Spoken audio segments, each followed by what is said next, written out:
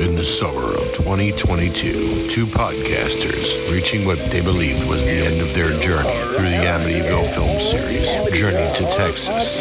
Who will survive and what will be happening in Amityville when they return? Welcome back to the Amityville Horror Podcast. I am Tom. I'm Pat, and we are here for one last trip to Texas. I mean, yeah, so far. The movie came out this year, so it'd be kind of mean to be like, okay, but when's the next one? Right. But, man, this one came out this year. I thought it came out last year, like at the end or something. Yeah. This was made during the quarantine shutdowns, right? Yo-yo. Yep. I mean, it's gotta, let me pull it up here. It had to have been.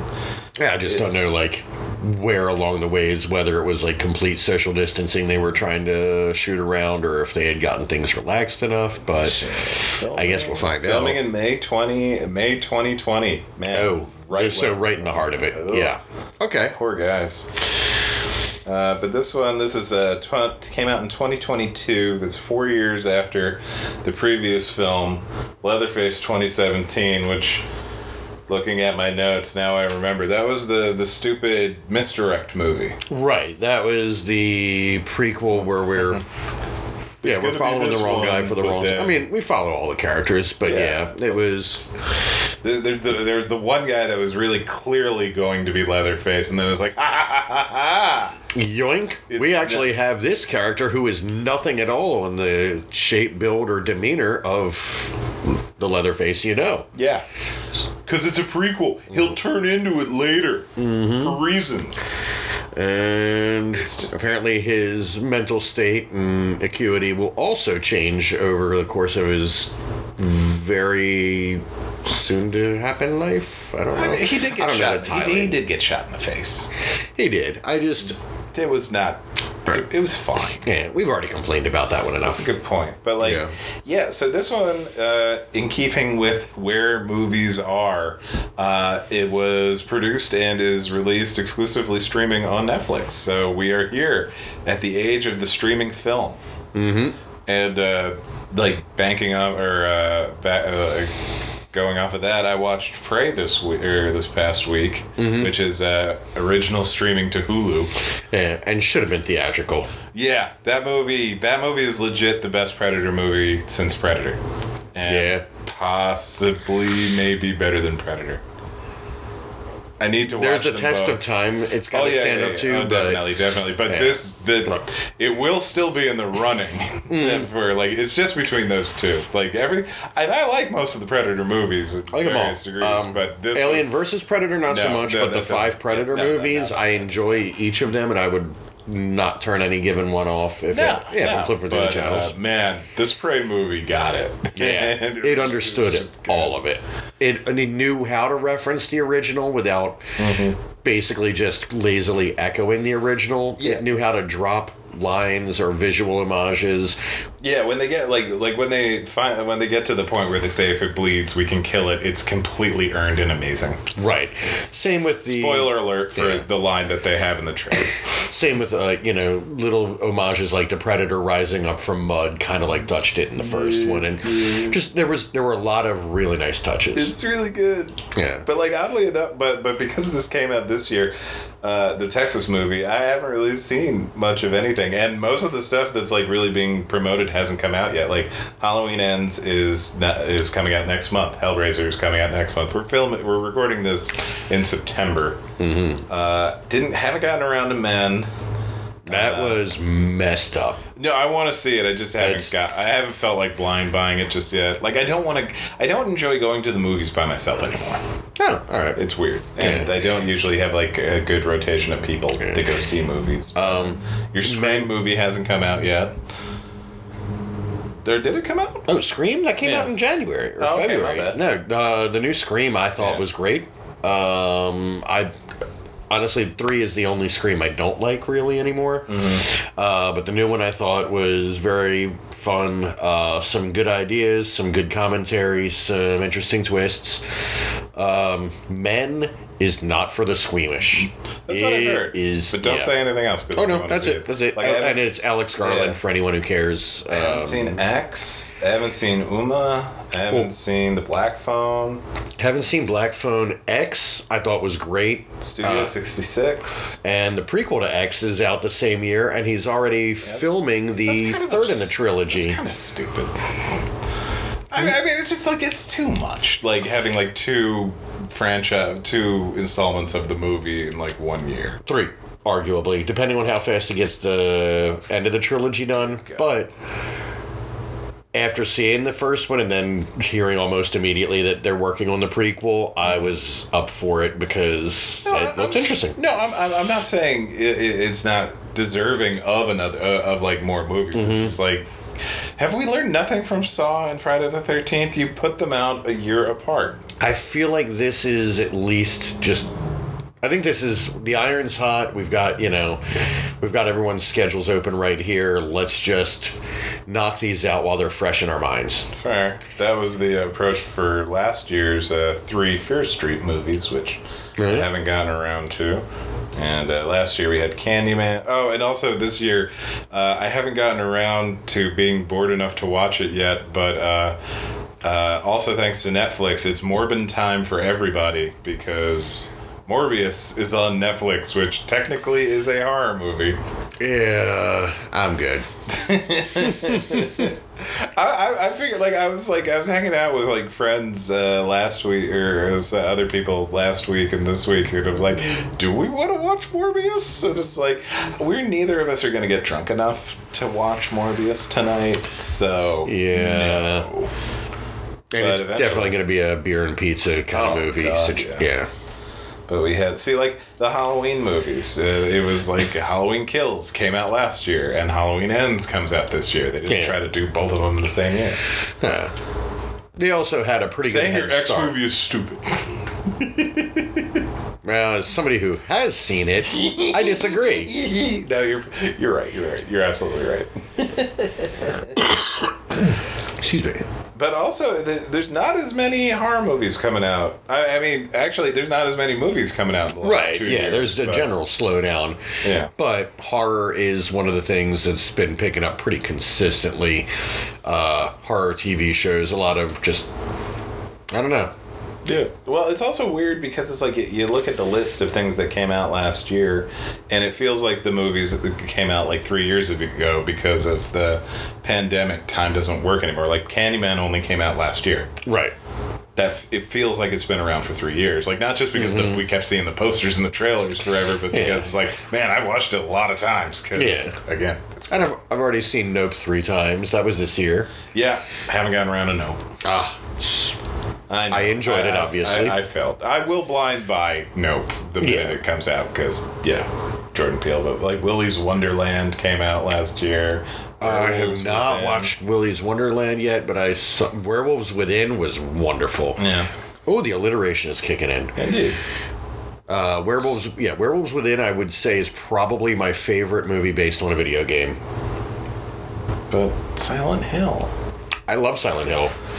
And the second one's all right. And that Sonic the Hedgehog movie. The first Sonic the Hedgehog. It's fun. But I'm just saying, like, we're actually now at a point where good video game movies are being made, and Werewolves Within, I just thought was front to back funny. Fair. And conversely, normal video game movies are also being made because Resident Evil Welcome to Raccoon City came out last year. Right. I heard it was not great. Yeah, but then also they put out the Netflix series, which wasn't doing it for me. Yeah, also was not great. But we did have, there was a Paranormal Activity last year, there was a Purge last year, and the return of, can you call Spiral the return of Saw? Or yeah, it's within the continuity. Okay, fair enough. Then the return of Saw, directed by Darryl N. Boozman. Oh, I didn't know he came back for that. Yeah, that's what I'm saying. It's it was fair. Yeah. A next-gen sequel. And a Conjuring. Man, last year was, really good for sequels. Or, new, further installments. That's filming something that's safe. Yeah. Because we don't have the money, or and the people aren't coming for anything else. But horror is about scaring the audience, not the executives. Whips. Yep. But now we're down to this last their heretofore last Texas Chainsaw movie, which I haven't really read anything else about it.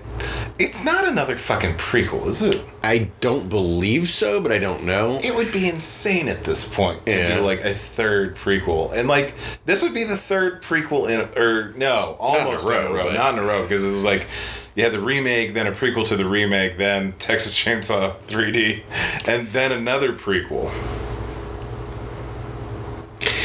So if your franchise is almost half prequel, right? Yeah. Well, it's not good. It's not great. Either way. But let's watch it. Let's see what happens. Maybe it's great. Yeah, we'll see. Like I haven't heard anything like anybody saying it's terrible. So, I just don't remember anybody saying anything, so... Which is weird, because everybody has access to it, because everybody has Netflix. And I'm in several horror movie groups, and I know everyone was watching it, but it just didn't seem to pop up. I never really... Like, when Nope came out, plenty of discussion. Sure. When any given Rob Zombie trailer drops, there's probably a month of arguing. It doesn't look good at all. Oh, the Monsters does not look good. And it doesn't sound good either. The sound in the first trailer sounded like in-camera audio. Yeah, I don't know what they're doing with that. Whereas conversely, the that Wednesday Addams show looks like it's worth a look. Oh, yeah. It doesn't look terrible. It looks mean-spirited. Yeah. And it's funny. Yeah. So. And it's not a prequel. Yeah. The fuck is with these prequels, man? It's like everybody keeps trying to ask me, is like, are you excited about Andor? No, I'm not excited about another Star Wars in-between or prequel starring the least interesting character from Rogue One. Mm-hmm. And if Andor is not on Endor, what are we doing? Hey. Also, why are you going to do that to your franchises? It's just going to confuse the normies. Well, there was like some other thing in Star Wars where it was like the name was almost the same thing and it was confusing, but I forget now. I'll think of it by the time we get to the end of the Leatherface. Or the Texas Chainsaw. This is called... What is it? I think it's just called the Texas Chainsaw? Or the Texas Chainsaw Massacre. Or is it the Texas Saw Leather... They're not really good at putting numbers in there. Which is stupid. Like, yeah, they just kind of keep reusing the same title, but just shades different. Well, it's like, at this point, it's called Texas Chainsaw Massacre. No article in front of it. And it's like, at this point, either make your peace with having the sequel number on the right side of the title, or just put in the year. If you want to just keep calling it the same name, you have to also put the year there. Yeah, they don't want to confuse people that it takes place in this year when it actually comes out, and that... Just terrible. All of these. See, it was a badge of honor, a mark of pride. Look at how many times we've gotten people to come back to watch this thing. We made 12 of these goddamn Friday the 13th movies. They only numbered 8 of them. Well, I mean, 7. Jason X, yes, that does. 10. It means 10, but it's not saying it. Yeah, but X doesn't mean anything else in reference to the thing. I think they thought they were being clever. Yeah, they are. They are. Jason 10. Well, I mean, not for nothing.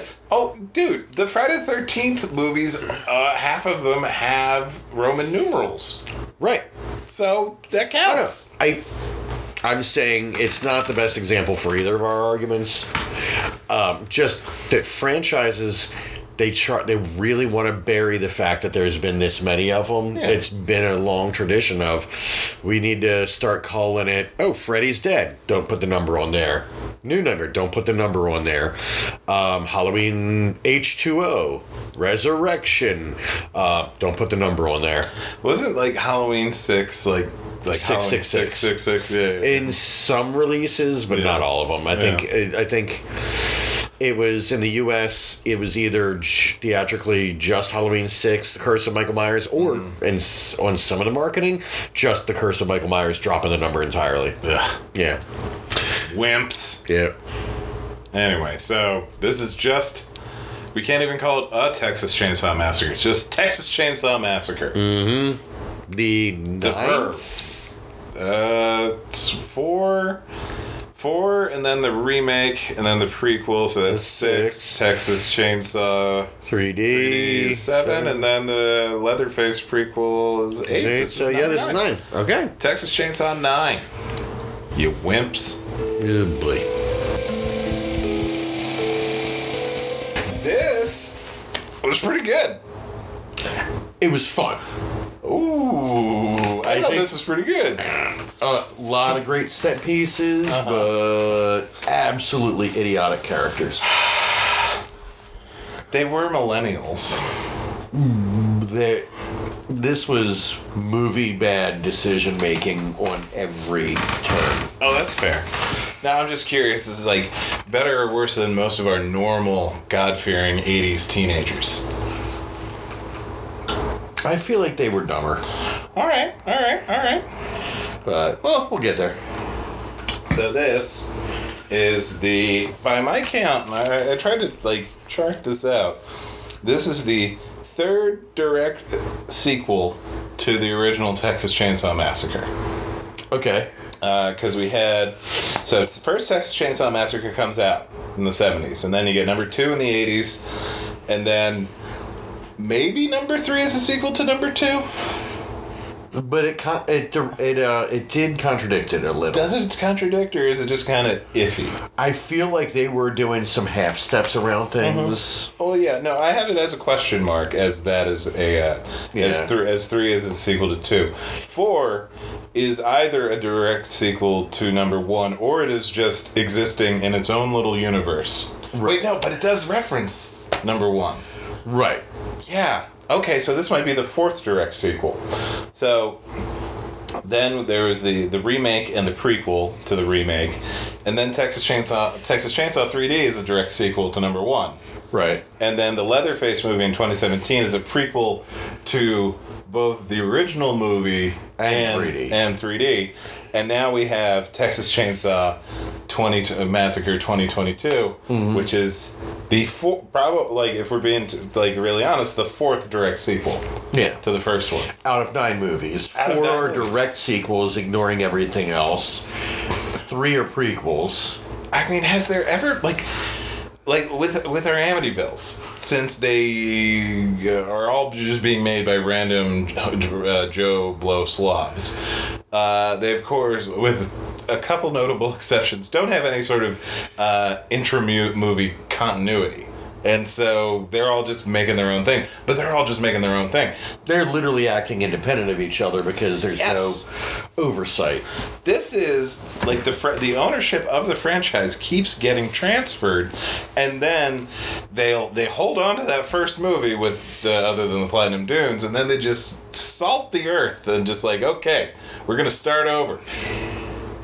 This is what really happened, this is how it really turned out, and that's obviously, as always, spoilers. We're going to talk about the whole movie. This one is cashing in hard on the success of Halloween 2018. Oh, yeah. Old Man Leather. Yeah, it's Old Man Leatherface. It's the same one in modern day as the one back then. But having hunted him for near 50 years is Sally. Yeah. Sally, instead of Laurie Strode was our, hermetic gun nut training all the years for the moment that may never come.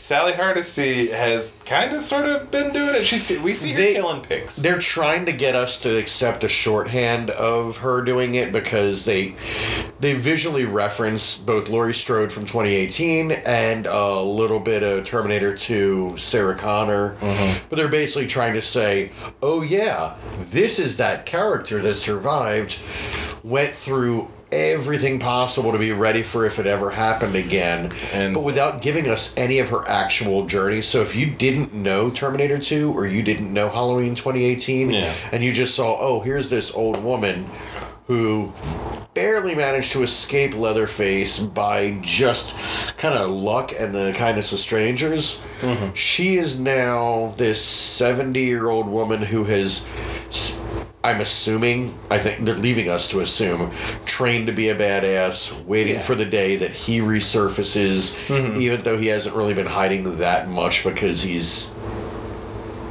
pretty easily found. Well, no, like, it seemed to be kind of like an open secret sort of thing. Like, Leather is, like, they kind of know where Leather is, but at the same time, if they don't provoke him, he doesn't do anything, and since he was wearing a mask, we can't officially say who it was. This is the logic we get from the guy running the gas station now. Right, but he's the one who hears the report of shit going down and realizes this is Leatherface and calls Sally to warn her that he's back, he's here. Yeah. But like 50 years, he's just been living in this house with this woman who ran it as an orphanage. Yes. But, like, if we can just jump back to Sally Hardesty for 1 second. It honestly, you're right. They're asking the audience to make a leap about her level of badassery, but at the same time, it doesn't take much, like, to establish it. Like, in Terminator 2 and the 2018 Halloween, I mean, we're missing all of the intervening years, but it just takes, like, a couple of scenes or just, like, a moment. Like, when you see Sarah Connor in the mental hospital with those fucking arms, it's just like, oh, she is ready to go for everything. You see Laurie Strode, like, cleaning her, cleaning her guns, maintaining her arsenal and practicing. That's all you needed to do. Right. Sally, it's just she's killing pigs. Yeah. And now she's ready. She lives on a farm, she has a cowboy hat, and she owns a shotgun. This is not enough to tell me that she has become a badass over the 50 years. No. There's nothing to imply any sort of journey, any sort of what she went through in her life. There's nothing earned. There's literally nothing earned.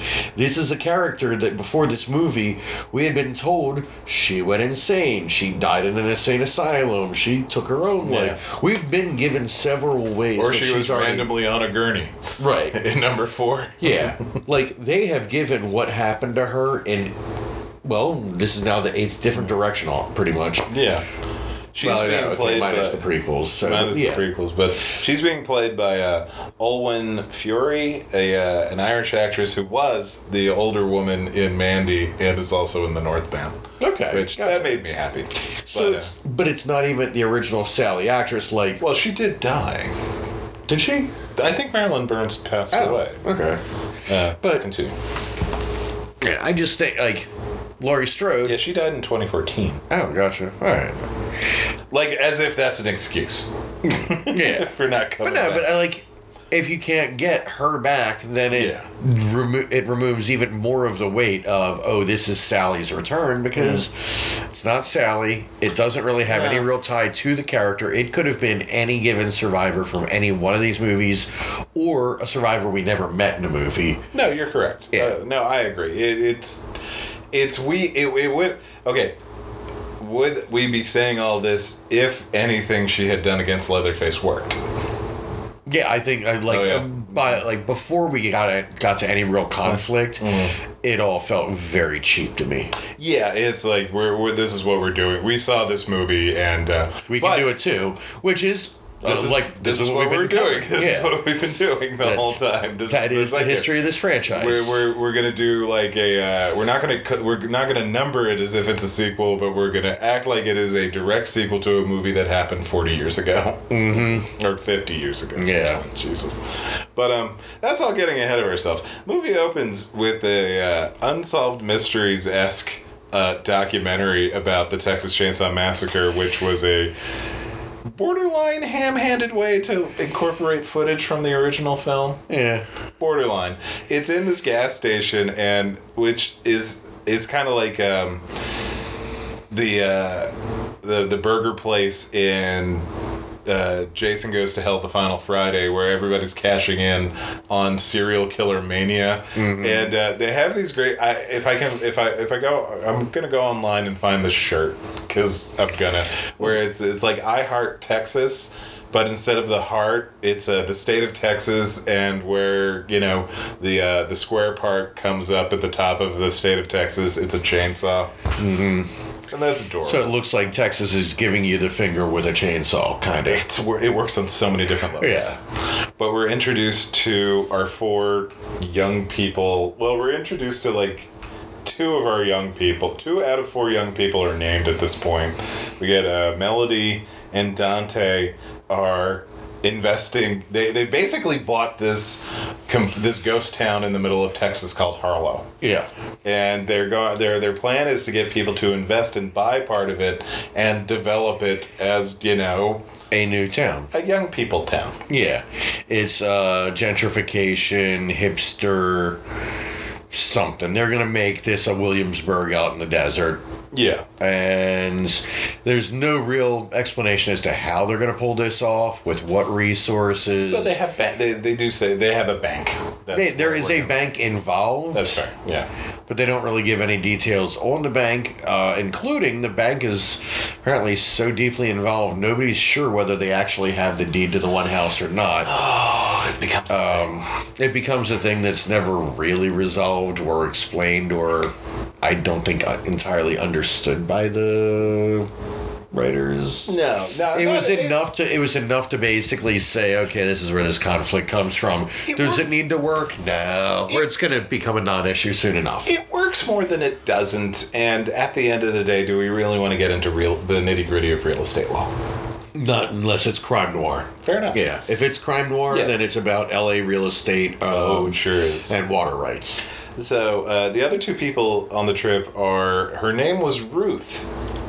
Oh, okay. I literally never got her. They never said her name. We would have noticed a 25-year-old blonde woman named Ruth. Yeah. So she's Dante's girlfriend, and also there is Lila, Melody's sister, who is a survivor of a school shooting. Yep. And so they immediately run afoul of this redneck dude who drives up in his big red Bronco. Mm-hmm. He's got one of the coal burner, dual exhaust pipes up the top. Oh, God, yeah. So he's redneck asshole, and he carries a gun, but he carries a gun because of the feral pigs in the area, and it's one of, do we trust him? Do we not trust him? But I liked that. Come on. Yeah, I know. When they're incorporating tropes for the previous Texas Chainsaw Massacre movies, this is a good thing. We have our weirdo we meet on the road. What is he to this? Because that's always that's a good wild card to these movies. Yeah, it's a consistent wild card too. It's usually the same kind of character, just might be good, might be bad. Yeah. And so they go down the road a bit and are stopped by the police.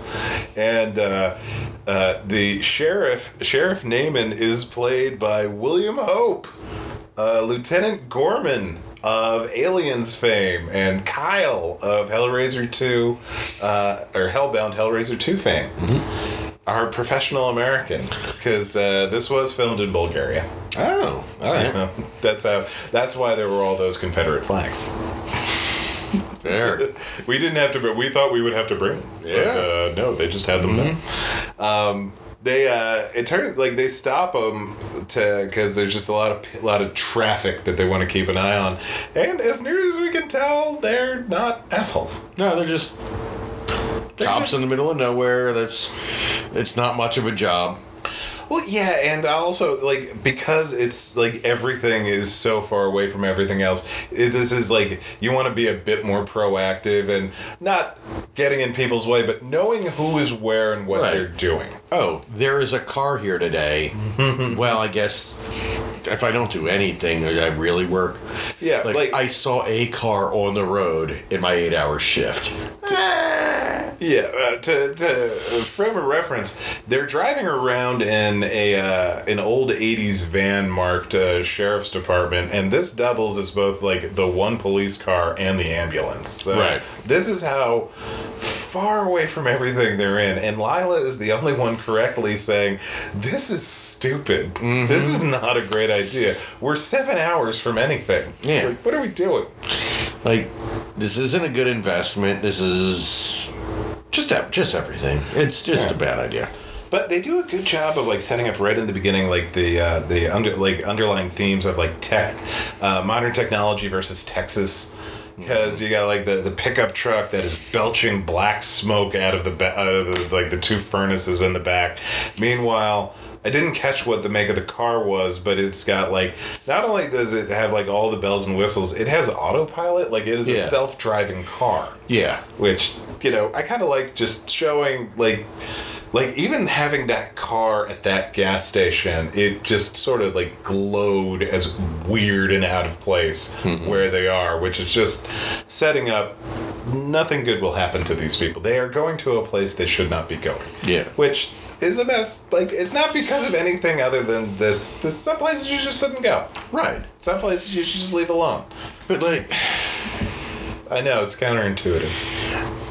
It's a place they shouldn't go. It's a ghost town. It's a town that people shouldn't live in.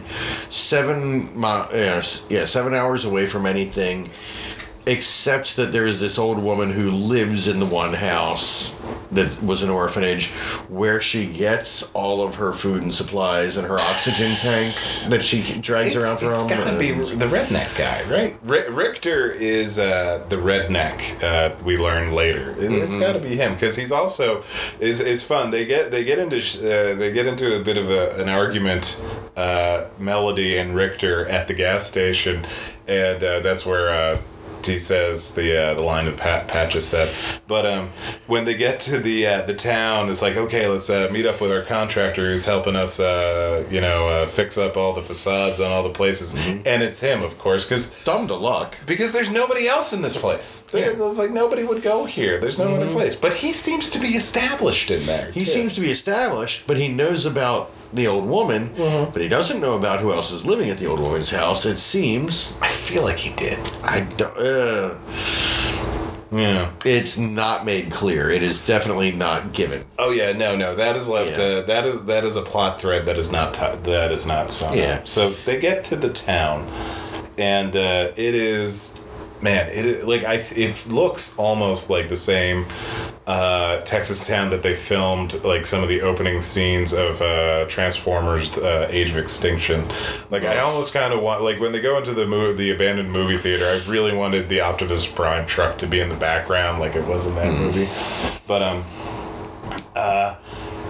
they are going around, or they spot a Confederate flag, and they want to get it down, take it down before the investors show up in like the big party bus. And so they go into the house, and they're having trouble pulling it out because all the windows have bars on them. This is the orphanage, and that's when Ginny shows up. Ginny, played by Alice Krige of Star Trek First Contact. She's the Borg Queen, and she's, for horror movie fans, she's the Reverend Mother, or the Mother Superior in the Silent Hill film. She was in that recent Gretel and Hansel movie. Wow. I think as the witch, and she's in that old 70s or 80s movie. Was it Ghost Story? That thing that's got like Craig Wasson, but it's also got like all those really famous like old Hollywood stars in it. Huh. Okay. I'll look it up. You say what happened. How does it go when they find themselves in Ginny's house? Well, she offers them sweet tea. She does, but she also insists that she still owns the house, that she's paid off all the bills. She caught up with all of her paperwork 6 weeks ago. She doesn't have, at the ready, a deed to produce to say, I own this place. But apparently neither do the young folks, because the bank didn't get them all the paperwork. Potentially there might have been some deeds left behind at the office. We get more of that info later. Right, but that's like the setup is basically, I own this house, no, I own this house, prove it, no, you prove it. And so the cops, get called out. She also tries to explain that the flag, it's nothing personal. It's just that it was her granddaddy's, and it reminds her of her granddaddy every time she sees it. Yeah. And of course, is inherent racism. And but that was him. She's always been okay with Negroes. her literal line. That is her word, and that was the straw that broke Dante's back. Dante is a black gentleman in the film, and he calls the cops because the cops gave him the card, and man, it was one of those weird. Like the story is going to be even worse when like the cops help the black guy in Texas. It's like, oh, this is going to be bad. Yeah. But the Ginny is on oxygen and starts having a heart attack right then and there. But this is not before, once she started yelling about owning the house, that the unnamed big boy shows up. Mm-hmm. She never gives him a name. She calls him baby a couple of times, but they have this great intro shot where he's like, they're arguing at the bottom of a staircase. He's at the top of the stairs, and there's a round stained glass window right behind his head, and it looks like something out of a like an old illuminated Bible where it's just like Leatherface, and they do a good job of not like just blacking out his face, but subtly obscuring it until he puts a mask on. Like you never get a good look at him. Yeah. One thing I will say about this movie, front to back, it's beautiful to look at. It's a good looking movie. It is. It's well composed, well lit, well balanced, just creatively shot. It's a very, very pretty movie. It is. So the cops in the and that's where they say the Dante and Melody are like, we need to get an ambulance, and the sheriff says, this is the ambulance. Mm-hmm. They load her up with what do you want to call him? You want to call him Jed, or you want to call him, is it Tom? No, they never call him Leatherface. Tom. It's just we were given no name. Yeah. But what were the names again? It's Jed and what were the like Bubba's a nickname. Yeah. Jed and the other ones. Jed in 3D. Thomas Hewitt. Okay. They do call him Tom, but it's never with the Sawyer name because that would be stupid. Right. I was just like, I know they called him Tom at some point. But so they drive off, and the old woman dies, and guess what that means? Beatings. And murders. And then you have one of the most inspired pieces of horror movie violence I've ever seen. So in the back of the so in the front of the truck are Sheriff William Hope and Ruth. Her name was Ruth. Yeah, this is stupid. But in the back of the van / ambulance / police car are Leatherface, the dying Ginny, and the other deputy, who also never really gets named, but it's just other deputy, mustache deputy, and Leatherface immediately grabs the deputy's arm, snaps his forearm in half. Like jagged as hell, compound fracture just right through the skin. Bones sticking out. And before the guy can even really react, Leatherface starts stabbing him repeatedly with his own forearm bones. Yeah, he never lets go. He just reaches out, grabs wrist, pulls down, snaps it so it basically hinges, and then with the jagged bit out, just immediately starts shoving it into his neck. Oh my God. Never lets go. Like, it's just like smooth flow of event, like a Jackie Chan type maneuver. And then he takes the deputy's gun and shoots Bill Pope. Mm-hmm. Oh my God. And then a horrible car accident. And then we just stay there for like a good 10 minutes. Yeah. Well, actually, no. We cut back to the town. But it's not just immediately over there. Yeah, no. We cut back to the town, and the investors are showing up. And also, Lila is actually kind of bonding with Richter, the redneck. Yeah. Like on shared, man, the world sucks, and who gives a shit? She finds his assault rifle and is asking about it, like, is this loaded and whatnot. Mentions she's been shot at. He notices the bullet hole scar. Yeah, she's got a bullet, like just by her collarbone. Mm-hmm. We've gotten a few flashbacks, I think, at this point of her laying on the floor pretending to be dead, surrounded by all of her classmates. Mm-hmm. To Richter's credit, he does not argue that it was a false flag operation and just anything. It just says, man, that's how far this place is out in the middle of nowhere. You can't get Alex Jones out there. there. Oh, wow. Oh, Jesus. Lawsuit. But he does basically say, man, that sucks, and man, that's tough. Like, but in, like, a fellow guy sort of way, which I like. Not, like, pitying. It's like, man, yeah, that sucks. Yeah. But then we cut back to the car accident, and Ruth, her name was Ruth, never said on screen. We would have noticed that. We would have noticed a girl named Ruth. Yeah. I mean, at one point I thought the main girl's name was Shiloh, because it's just they would say a name like once or twice, and then it would just go on forever. But anyway,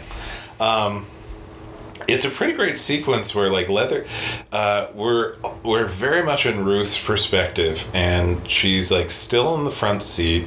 She's seeing Leatherface in the rear view or the side view mirror, and he's just puttering around with Jenny's dead body while Ruth is trying to quietly get somebody on the police radio. And it like they do a close-up of Leatherface like a second after I realized. I think you clicked onto it much quicker than I did. That he's peeling the face off, because if he's flaying off Jenny's face so that he can wear it. Yeah. And that kind of adds like a weird Avenger quality to it. Like, he is trying to avenge her death, and he's wearing her face as his mask while he's doing it. Gotcha. That's just like it adds a weirder level, like a more personal level to the mask than they had in previous ones, because usually it's just Leather does not like his face, and so he picks a face that he thinks is prettier. Right. And sometimes that gets read into as Leather being trans, which maybe they are. It depends on the individual filmmaker most of the time, because But this, like, the more the specific face. Like, I'm wearing my surrogate mother's face while I will kill all the people that killed her. It's at this point that Bill Pope wakes up, because somehow being shot in the neck did not kill him. No. There's a lot of that. What should have killed you... sometimes does, sometimes doesn't. That's fair. Most of your peripheral characters... Most of them. One or two hang on pretty hard, but, they'll usually get taken right out. But if you know who they are, there's a good chance it's going to take a couple of tries and excessive violence to actually kill them.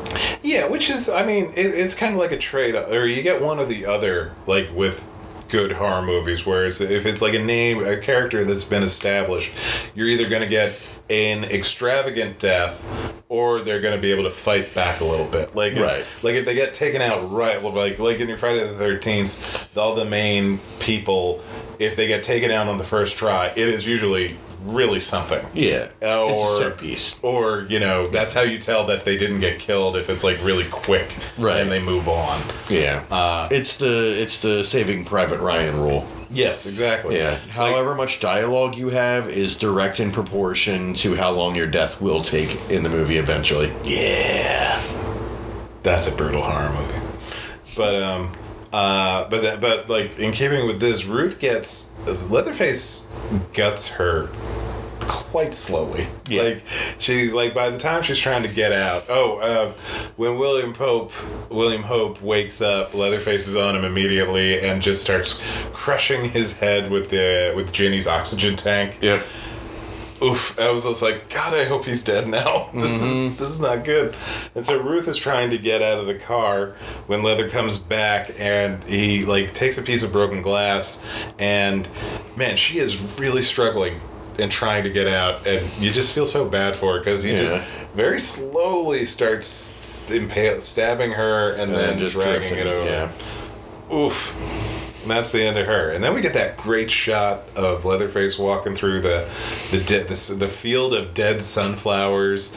He's walking to the road, and like the sky is kind of being divided along the road. There's like a sunset happening where Leatherface is, but in the directions he's walking to is a brutal Texas thunderstorm. Yeah, it was a little reminiscent of the sandstorm from Fury Road. Yes. But yes, it's coming. Yeah. Oh, what a day. What a glorious day. I still want to. Okay. I'm not going to say we could have been watching Fury Road instead of this because, well, I enjoyed this movie. Oh, yeah. But, I mean, Fury Road's always going to be the better choice. Oh, Fury Road is anything. Just about anything. But we got back and barbecues are happening, auctions are happening, everything is going well until on the radio they hear that the old woman died, and Richter the redneck steals both the keys to the car and the keys to the bus and says, "You produce the deed that says that you guys own the house before I let anybody leave," because right. Yeah. Because you killed this woman, even though they didn't. They just called the cops because here is somebody trespassing on what they believe is their property. Yeah. And that was it. And also the cops thought the property was theirs as well. Like, the minute the cops show up and they see that it's Ginny, they say things along the lines of, "How are you still here? We've been over this," and everything. Right. So, as Patrick said earlier, Dante can't find the specific deed for the orphanage.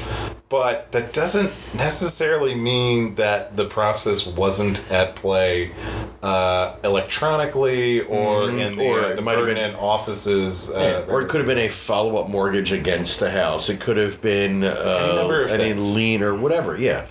But goddamn Melody is, like, totally on everybody's side. Like, Melody is like, "We totally killed that woman." It's yeah, like, we killed her. We owe it to her. We need to go in the van with her. Relax. Well, first, before she dies, they're like, "We have to go with her to the hospital. We have to make sure this is taken care of, and this woman is okay." Like, no, you don't. Like, the authority figures took her in the vehicle they had for this kind of thing. Not a proper ambulance, but it's what they got. Like, yeah, it's being taken care of. Like, you already had 911 there faster than...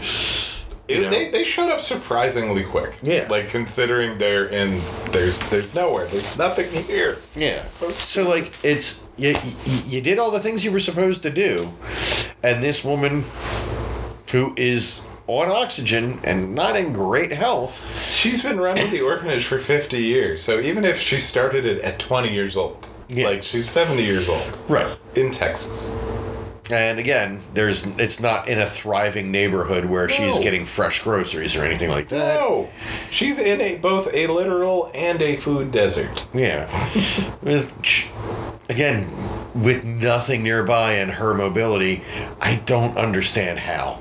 Yeah, no, it's ridiculous. But so we get to, like, so, and also with the same radio broadcast, it goes to the the guy running the gas station who does bring This is where Sally is introduced, like, on screen. Like, they had shown archival footage of her, but, like, now we see actual Sally Hardesty gutting pigs in her barn, and now it's time. Yeah. And like, she's got the Polaroid that the hitchhiker burned in the first movie. Yeah. That memento from the guy who set them up to all die. Yeah. And did kill at least one of her friends and slash the hell out of her back as she was trying to escape. That guy. The picture he took, she keeps as a memento. Well, she had no other pictures of her friends. Apparently not. I mean, it's hard to hold on to mementos like that sometimes. Polaroids fade, and very often the picture you want to save was burned. Yeah. It's a bit of a continuity fuck up. Mm-hmm. It's much like Leather was in an orphanage. Like, he was a full-grown man in that first movie. Like, why say the Sawyers abandoned it? It doesn't make it. It's fine. It's fine. So that's happening, and meanwhile, so Melody is really hung up on them checking.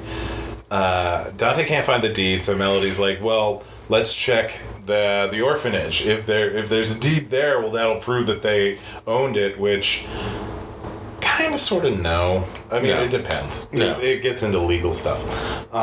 Again, I don't think that the people writing out this legal storyline. They could have refinanced the orphanage at some point. And, I think that this was a plot thread that was put in there without any kind of research or concern. Yeah, they just could have had it. He has the deed, and okay, she still died, and Leather's still gonna kill them. Like, this whole angle with Melody was weird. Yeah. But so Melody and Dante are back in the orphanage, and Melody stumbles onto Leatherface in Ginny's room, putting on makeup onto her face, which is on his face. And okay, the face adhering to his face at the beginning makes sense because it's sticky. It's sticky, it's gooey, but I would have liked to have seen him do something to like really affix it as a mask, because it's going to be raining later and he's running around and sweating and it's weird. But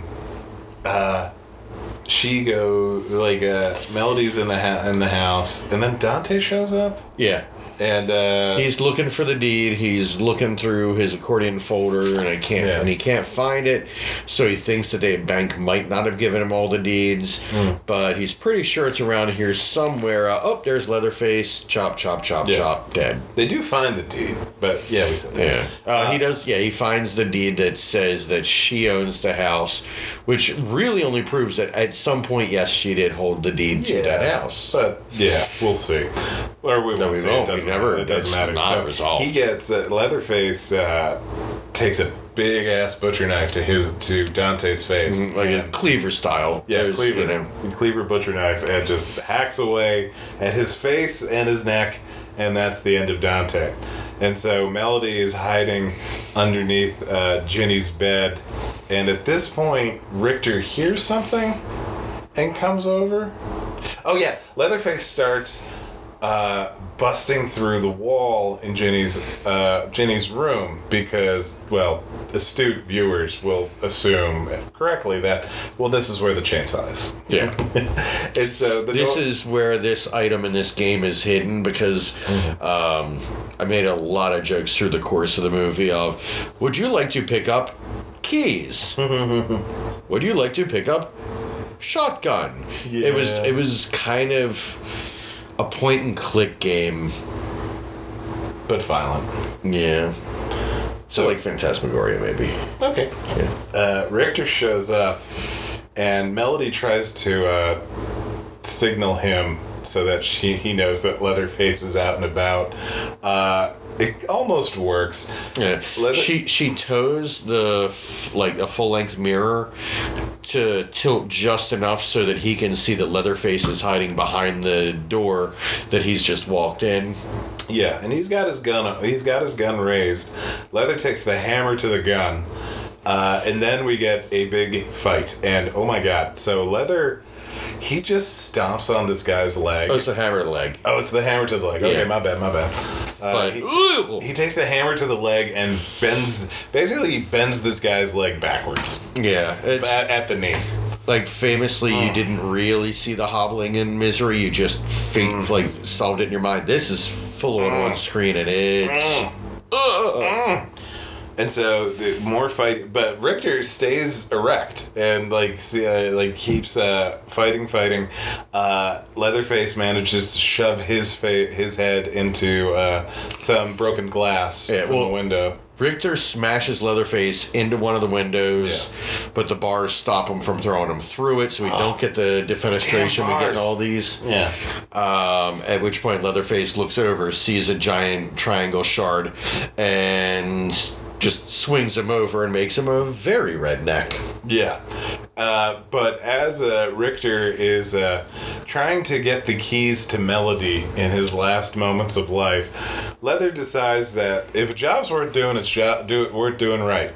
And hammers his head, and he hits the head with the hammer until it is goo. Yeah. Pulps him. It's really something. Yeah. Ugh. The movie doesn't hold back. No, it does not. It's strong violence and gore. Mm-hmm. But he leaves the keys, which she does wind up snagging. Mm-hmm. Makes a break for it. Well, this is okay. So first he finds the chainsaw and has to get the chainsaw back in fighting shape.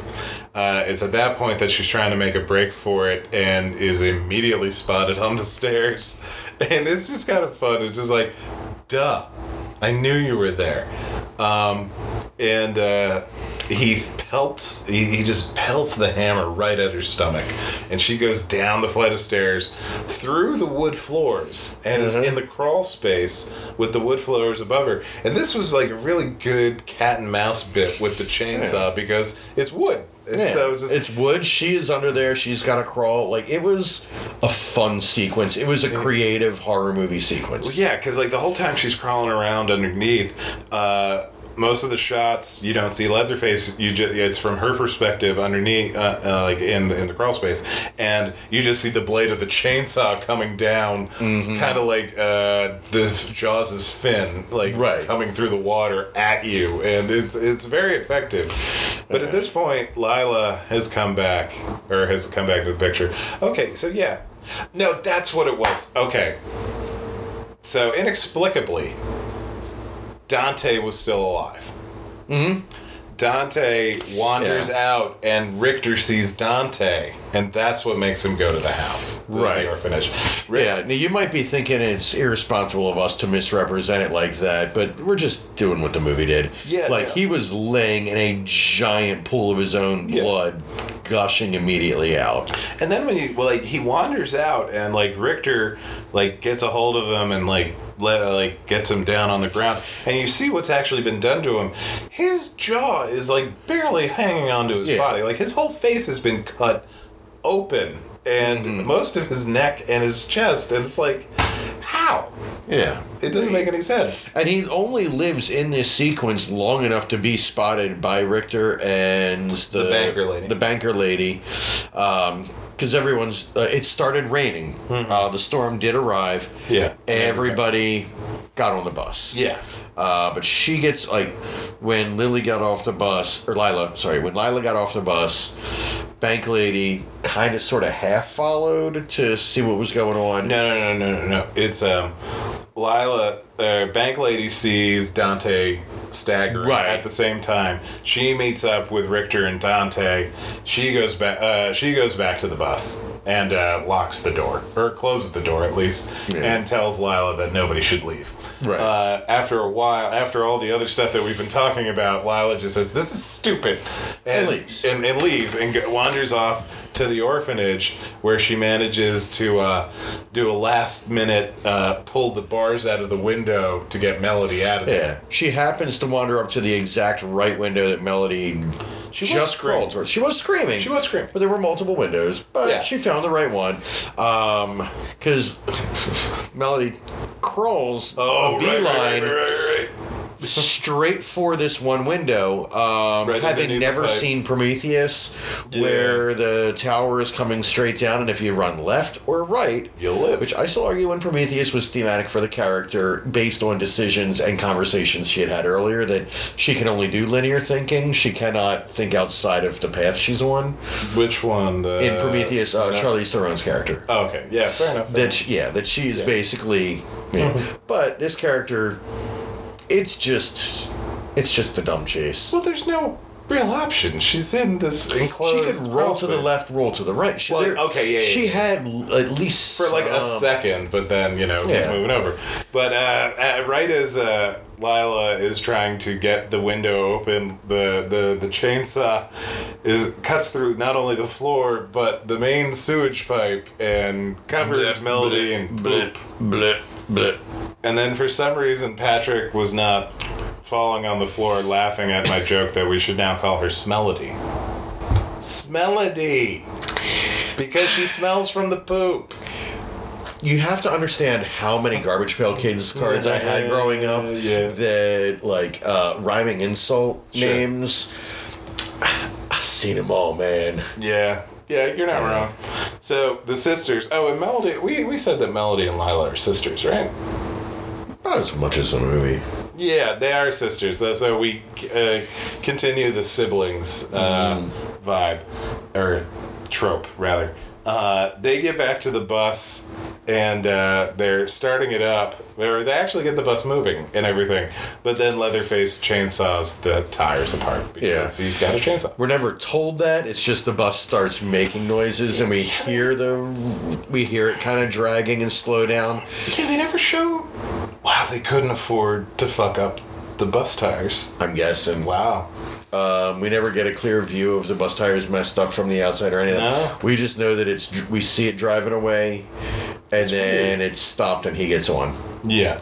And then we get the best mass murder scene since Freddy vs. Jason's cornfield rave sequence. It is like it's great. The bus is being it kind of has like a privacy curtain, like it's kind of like a first class curtain where the investors are all partying. Like Lila and Melody go through and are just freaking out and trying to figure out what to do. Leatherface finally makes his way back there, and everybody immediately pulls out their phone and starts tweeting and Insta live streaming what's going on, and then Leatherface just starts eviscerating all of them. Yeah, just cutting wholesale through them. Yeah.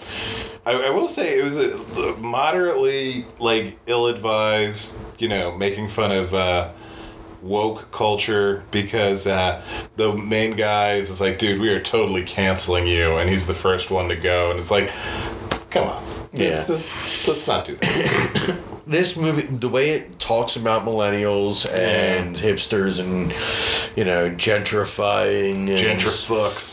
And how, arguably that, school shooting victims should just, man up. Yeah. Questionable. There's a lot of... It's questionable. Yeah. There's old man yelling at cloud vibes in a lot of this movie. It's like, I guess I'm not feeling as knee-jerk offended by the whole thing, but again, I'm a spoiled white man in America. Right. But it's probably worse for people that have been affected directly by these sorts of things. And so it's like even as a spoiled white man in America, it's like, this is probably not good. The statement you're trying to make with this. Yeah, you're punching down right now. Yeah. But then murders. Man, the kills are absolutely creative. Like, though the movie, though there's some mean-spirited vibes to the whole thing, that carries over into some absolutely elaborate or juicy or just well-composed kills. Yeah, it's like, take your pick. Like, this is like the inheritor of the Freddy vs. Jason massacre. A lot of the, the whole Grand Guignol at the end of Dead Alive. Of just we're just finding new and horrible ways. Because they're trapped in a Greyhound sized bus. Yeah. And this guy has a chainsaw. Well, it's more of a party bus. But they have, the size of it. I just wanted to point out, they have... a full bar in there, and they have neon tubes all along the inside so that it looks very ravey. I wonder if they did see Freddy vs. Jason when they were thinking of this. Probably. But so everybody dies in extravagant ways except for the two sisters, because obviously only the banker lady really tries to get out of the window or any sort of emergency exit. She gets taken immediately in half. She gets chopped in half beautifully. But the two sisters get out, and this is when Sally Hardesty shows up to the rescue. It was really this, and this is where things get worse, or this is where things start to get bad for me. I was really on board with everything up until this point. I was having fun, and I'm definitely retroactively seeing problems I had. I remember you enjoying it more while we were watching it. Yeah, but once it started to unravel, it really started. Yeah, fair. So Sally collects the girls and they correctly just let's just go. Let's go any place else on the planet Earth. And she's like, no, we gotta finish this. Or if we don't finish this, he will haunt you for the rest of your life. Well, ma'am, you had 50 years to do pretty much whatever you wanted. He was not there. Yeah. You couldn't find him. You could have found additional hobbies or therapy or both. Any number of things. But she didn't.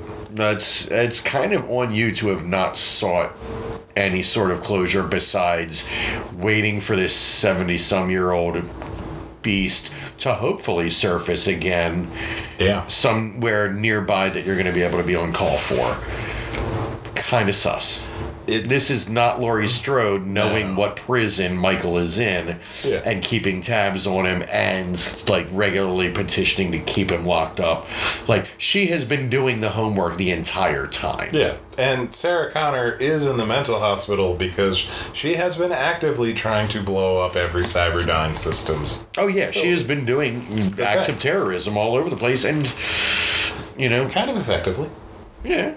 Depends on where you get off of the Terminator train. I don't understand why anybody stays on after 2. Fanfic. Everything after 2 is fanfic. Yeah. And I mean that with the novels, with the comics. Novels? Jesus Christ. Like, there's plenty of Terminator lore out there. No. But anyway. It can be fun. So, Sally leaves them in the car and goes to the orphanage because she sees that Leatherface has turned the lights on. And Leatherface is just sitting in his room contemplating his life choices. Sally has a shotgun and proceeds to not shoot him for 5 minutes. Yeah. Like, she keeps she rattles off the names of the other kids in the van from the original movie, and she keeps like, "Do you remember me? Say their names. Say who I am. Say what you did," and everything is like. And Leatherface just looks at her like, "What do you? You don't even look like the same actress." Yeah, she don't. And then he just wanders away. Like, he doesn't, he hears the younger girl screaming and just quietly walks towards that. And Sally ends up, like, running out of the orphanage. Is like, okay, now that you're trying to kill other people, I can kill you, which is dumb. Really fucking stupid. And Leatherface kills the shit out of her. Like, chainsaw through her, the thorax, lifts her up over his head. It's spectacular. And then swings the chainsaw hard enough that it launches her about 30 feet across the street into a pile of garbage. Yeah. It's amazing. And so ends, finally and definitively, the Sally story. Not counting when she died in a mental hospital, not counting when she survived in a mental hospital, not counting when she killed herself years later, not counting when we have finally been given a definitive, absolute, sure, okay. Yeah. And then so the girls get into the front seat and proceed to try to run over Leatherface. Except we have a new development for the first time in all the Texas Chainsaw Massacre movies. Sassy Leatherface. Yeah.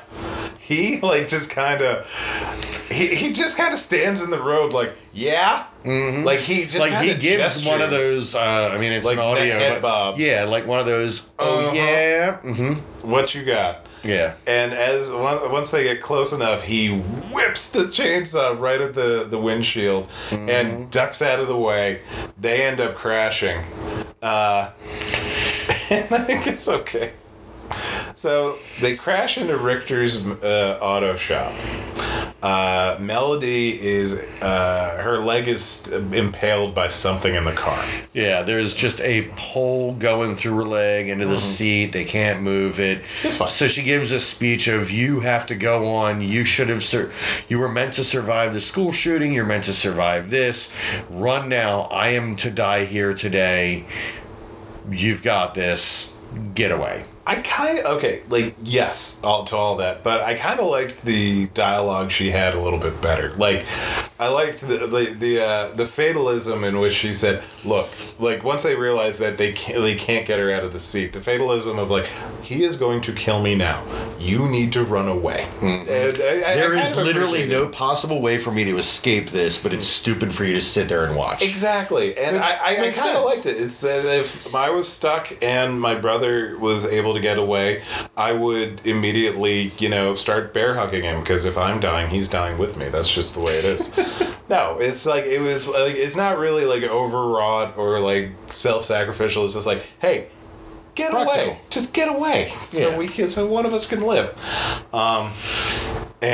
So Lila runs away, And as Leatherface is approaching Melody, and Melody is really pouring her heart out, apologizing about the death of the woman, Jenny, the woman running the orphanage, Lila shows back up with the AK. Mm-hmm. And doesn't know how to work it. Yeah, well, she had tried to pull the trigger earlier, give it a chance to test it with Richter, but pulled the trigger and it didn't do anything. Well, he had unloaded it. I think she loaded it back up, but didn't know about the safety catch. Or something. Literally, it's just she pulls the trigger. It may not have been, like, she may have put the magazine in, but not actually loaded it. Something. It clicks. It just, she goes to pull the trigger, it clicks, it doesn't function, we're never given any reason except dumb city girl that can't use a gun. Yeah. That's kind of like the point they're trying to get across. A little bit. There's no reason for it not to work that we're given. That's fair. It's just, she doesn't like guns at the beginning, so now that she has to use one, well, guns don't like you either. Yeah. They did shoot her. But, so she ends up running away, and she's holding on to the gun to just block the chainsaw and everything, and she ends up on the ground, and as Leatherface is about to deliver the coup de grace, he gets shot at by... Sally and her shotgun. You know, now that you point out that it's like it keeps happening that people end up not being dead. Like hard dead, not dead. Yeah. Between like the sheriff, it starts with the sheriff, then Dante, then Sally, and, you know, then Melody later. Spoilers. Yeah. But so, Leatherface runs away into the movie theater for the final showdown. Sally, Lila walks over to Sally, and Sally loads up the shotgun with her remaining shells and is like, "Go finish this." Yeah. And then she dies, but for reals this time. As far as we know. Seriously, as far as we know. So Lila goes into the movie theater with the shotgun, and she hears the chainsaw revving in the background, so she's trying to find it. And then once she finds the chainsaw, she leaps and goes to shoot, but it's actually just the chainsaw on the floor and a standee, because she has been outsmarted by Leatherface. Mm-hmm. Clever Leatherface, known for his traps and wily demeanor. It's just sad. It's so sad. And that was when we started debating who, of the big three silent masked guys, Leatherface is actually not the dumbest. Jason is probably the dumbest one. Michael does know how to drive a car, And again, I would say Michael does all of his creative art projects. Michael, there's stuff going on. He knows how things work. He's not dumb. He's just not entirely human. Yes. Why I'm going to give Leatherface the title of the smartest of the three, though, he has a trade. He actually does know how to be a butcher. He has a trade, and he was employed in it in various iterations of the series. So, Leatherface is the smartest of the ranking. It's increasing order of intelligence. It's Jason Voorhees, Michael Myers, and Leatherface. Yeah, but I'm still gonna say Freddy's smarter than all three. Well, no, I'm just counting the masked non-speaking slashers. Gotcha. I'm just saying, Pinhead's smarter than all of them. I think Chucky's the smartest. I would say Chucky's smarter than Pinhead. I need to see this TV show. But in general, Chucky has grand designs, large-scale plans. Pinhead shows up when he is summoned and is like a judge. He's the morality of the situation, but he doesn't necessarily plot or scheme. Oh, he tricks people all the time. Yes. I lean towards Chucky is the more deviously, maliciously intelligent of the bundle. I'm not saying there's not an argument. I'm just saying one we'll have. I'm not convinced yet. So as Lila... Okay, so Leatherface tricks Lila. They get into a scuffle and end up in this pool of water in the middle of the movie theater. There's this sunken part of the floor in the movie theater, and there's exposed holes in the roof, and so there's a pool of water. The floor of a movie theater has about a 5 foot deep, like, hot tub sized puddle. For reasons. I guess. Yeah. I mean, the reasons are the plot needed it. The plot needed it. Yeah. So the two of them fall in with Leatherface, solidly having her in his grip. They go under. Now, to keep in mind, Leatherface is conservatively just under 7 feet tall, if not 7 feet tall. He is 4 feet wide, 300 pounds, more like 350. It's a slab of a human. He's a slab of a human being. Lila is like an Ellen or Elliot Page small, waifish girl. Yeah. When Elliot was Ellen Page. Tis not a large nor imposing person. No. Somehow, Lila ends up out of the water first. They go under the water, and then a minute or so later, how, we don't know. To quote Annie Wilkes, he didn't get out of the cockadoodie car. You can't just have them go underwater. There's the threat, the challenge, the fight. The big showdown is just happening right off screen. But don't worry. Okay, she's fine. You're good. She's fine. Like, that's terrible tension. It's dumb. It's tension that doesn't pay off. Yeah. I'm left blue-balled. Yeah. So she's crawling out of the water, and just as she's almost out of arm's reach, Leatherface erupts out of the pool like a porpoise or Jaws coming out of the water at the end of Universal 4 pictures. Or okay. End of 4 works too. At the end of 4, when they they hit the probe you hadn't seen it, but Russ Tamblyn is Sharky in Cabin Boy. Okay. Being able to just like pop out of the water, like it's something. It's something, and just about. But then by this point, she's gotten to she gets to the shotgun, and almost she gets like 2 hits with the shotgun, a la Terminator 2. Yeah. And everything's about, like, Leatherface is about to kill her again, when Melody shows up, completely extricated from the car. Wait, how? Don't worry about it. We're not going to tell you either. And now we never do. No, they never do. And she never seems to have, like, she has a bit of a limp. Yeah. And that's about it. And now she is armed with a chainsaw, and she uppercuts him. Yeah. Get it? Uppercut. See what they did there?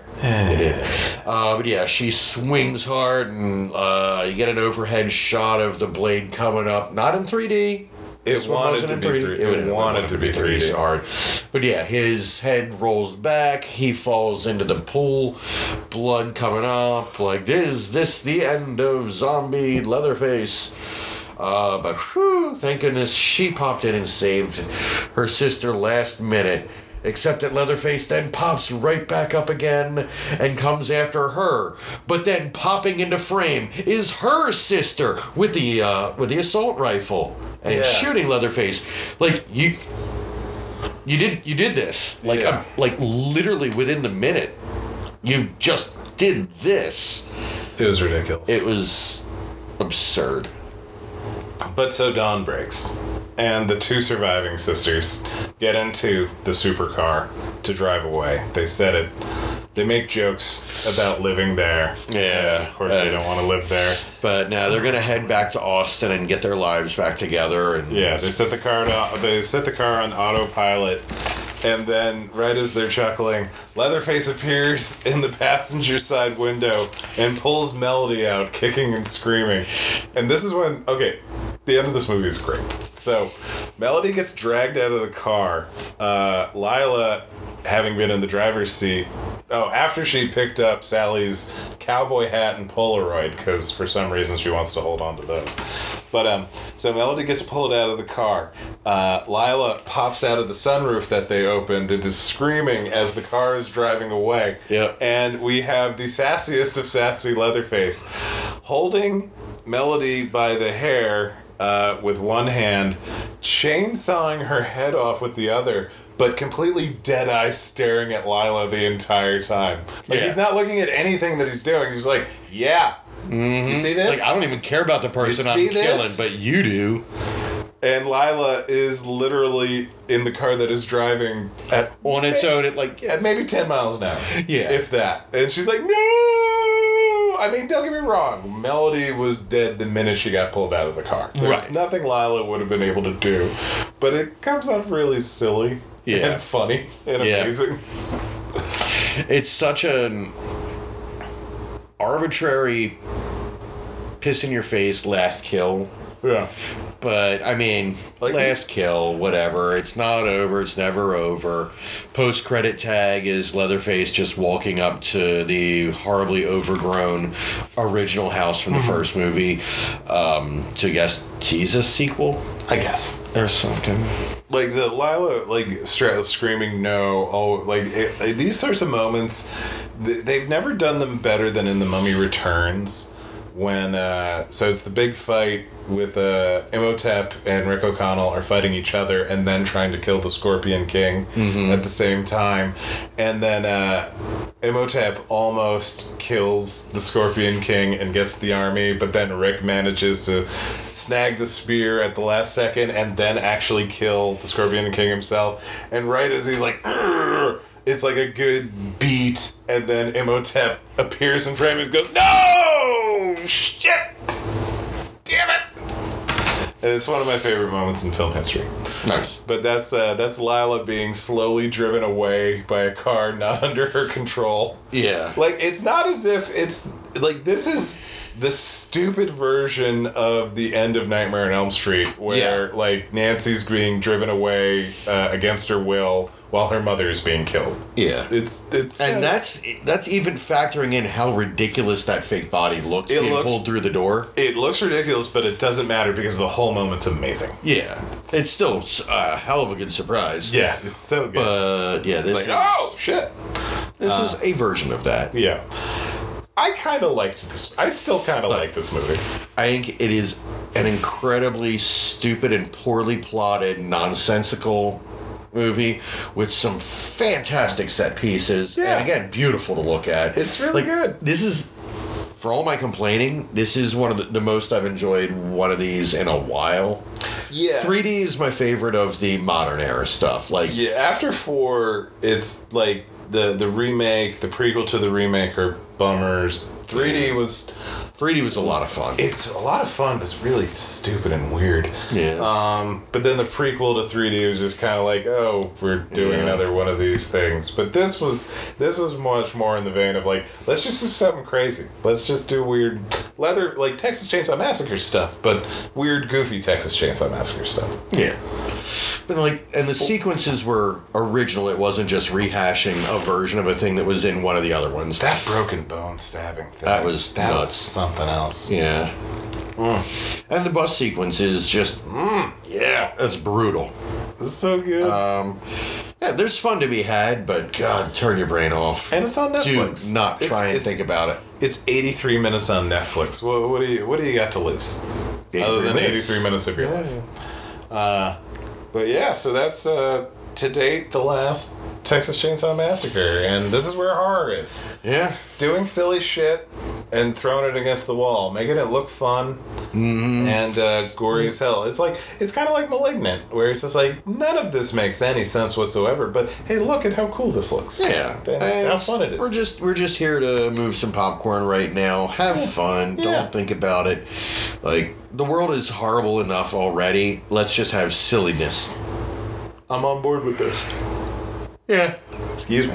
But now, luckily, or coincidentally, or serendipitously, now that we're out of Texas Chainsaw Massacres, we've got a couple more Amityvilles have popped up in availability. Well, we took about, 2-3 months off from Amityvilles to do all the Texas Chainsaw movies, so of course 3 more have come out. Three.